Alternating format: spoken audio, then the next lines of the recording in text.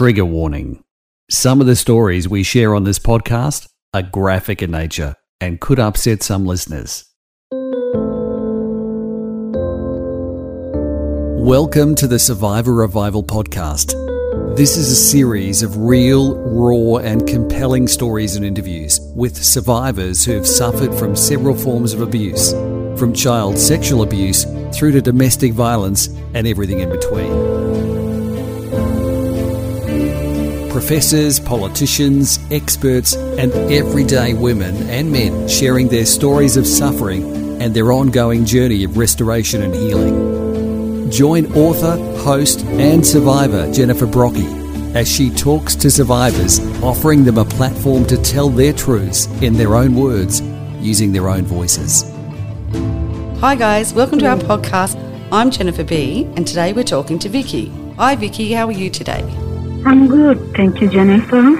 So would you like to tell everyone about your story, like how you got through some of the most traumatic events in your life and the things that happened to you? Yes, I'm from Papua New Guinea. I was about 19. I got married to someone who was 10 years older than me. That was way back in 2000. That was after my graduation. I worked with the person that I got married to, the father. I worked with them. Yeah. And my husband, he went for on his break, and he saw me. So fall in love with me, and we got married. After we got married, about a month, we moved to Port Moresby, the PNG's National Capital District. We moved to Moresby, and after a month, we legalized our marriage, March 2000. Yeah. After that, I started, going through having problem with him. Like, he started abusing me. He had to get angry every now and then. Every single day, he will mess me up. He will torture me. That's awful.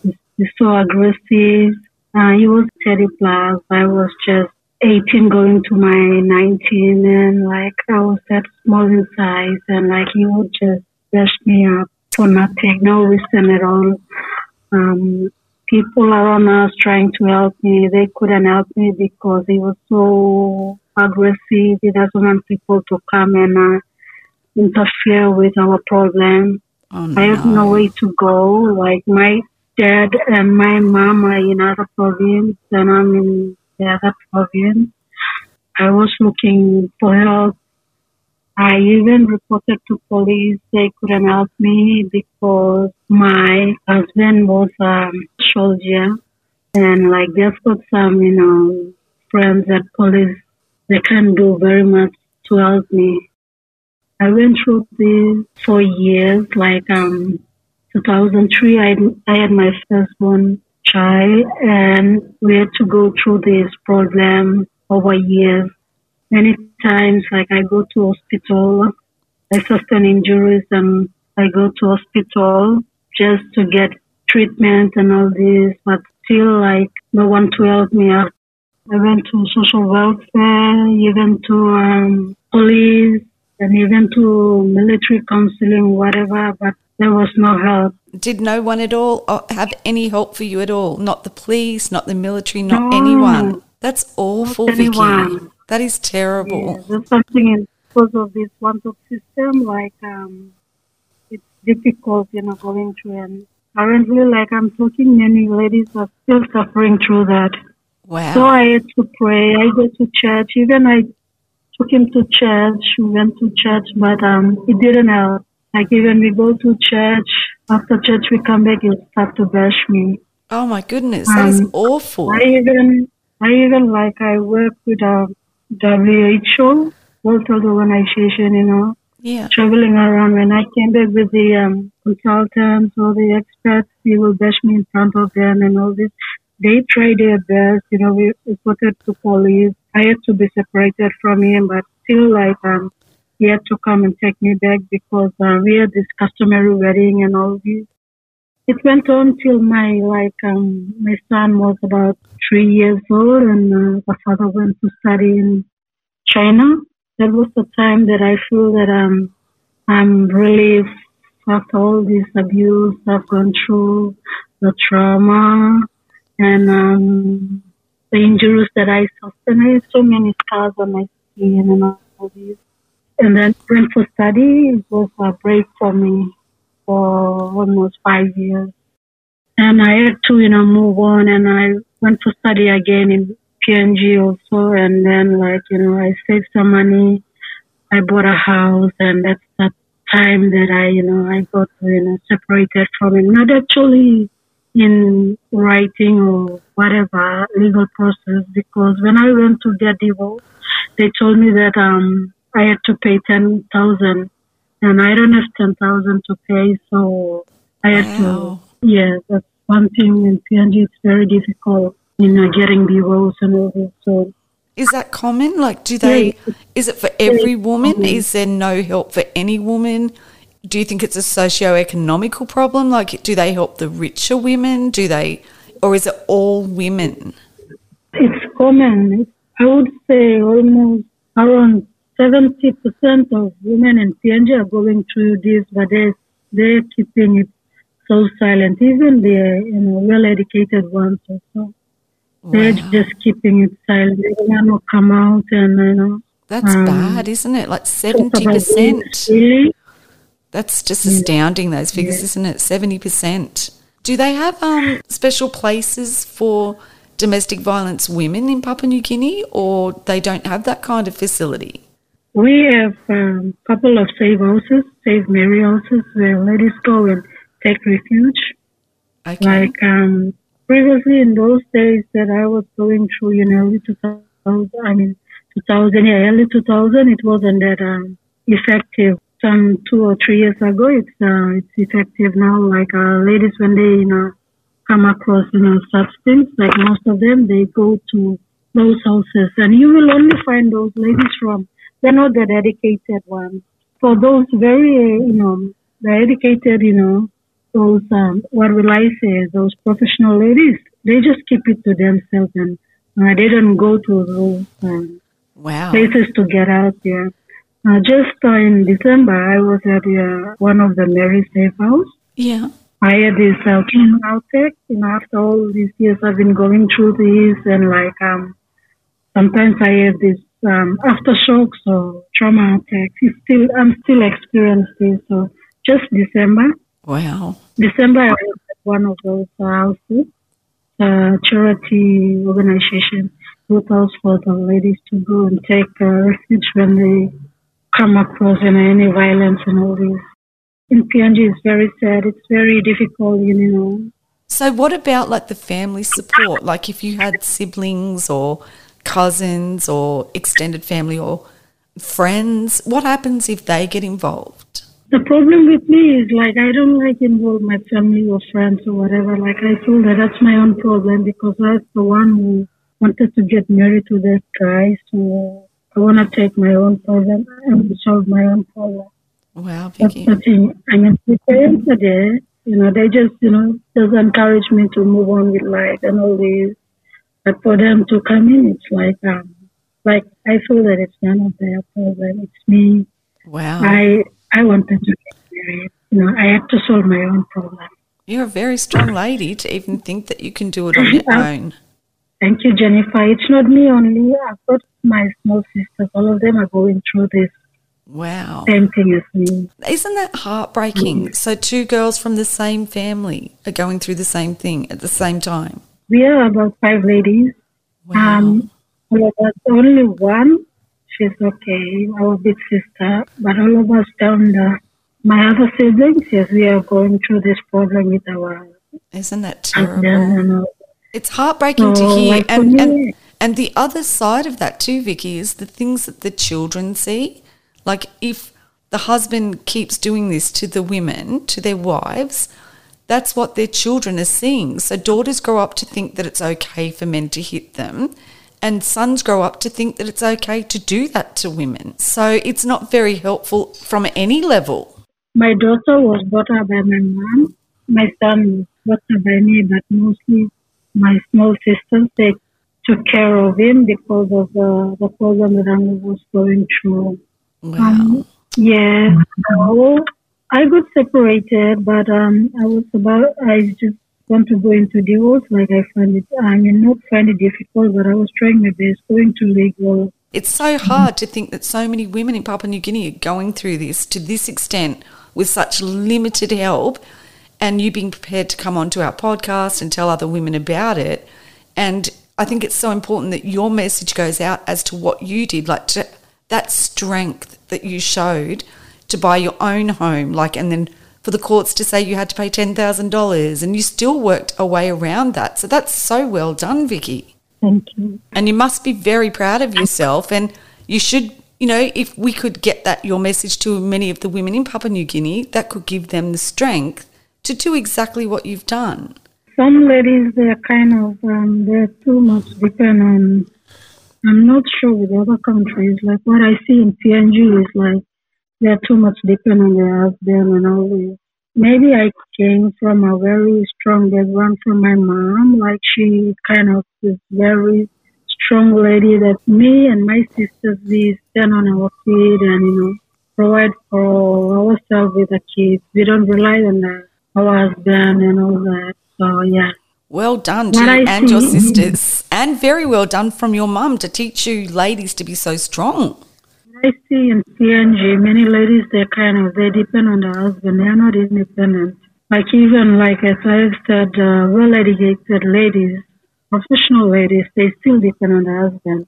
Or maybe they cannot stand on their feet. They cannot, buy a vehicle by themselves or do something to sustain themselves. They depend on the husband to provide for them. I'm not really sure.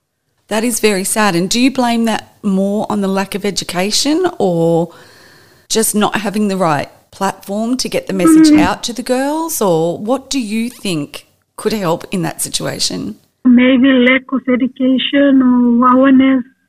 There are lots of education been going out, but one is to, change, or one is to, have the courage to stand up for themselves and, the children. That's it. If they just sit and look upon men and they thought that the man is the only breadwinner, the man is the only, source of everything, that's the thing they are, yeah, praising themselves. And, that's what I see. Wow. So what message would you give to the young women of Papua New Guinea before they marry out of necessity rather than love? I would say that ladies have to be strong. Ladies they have to stand on their own feet and not rely on anyone.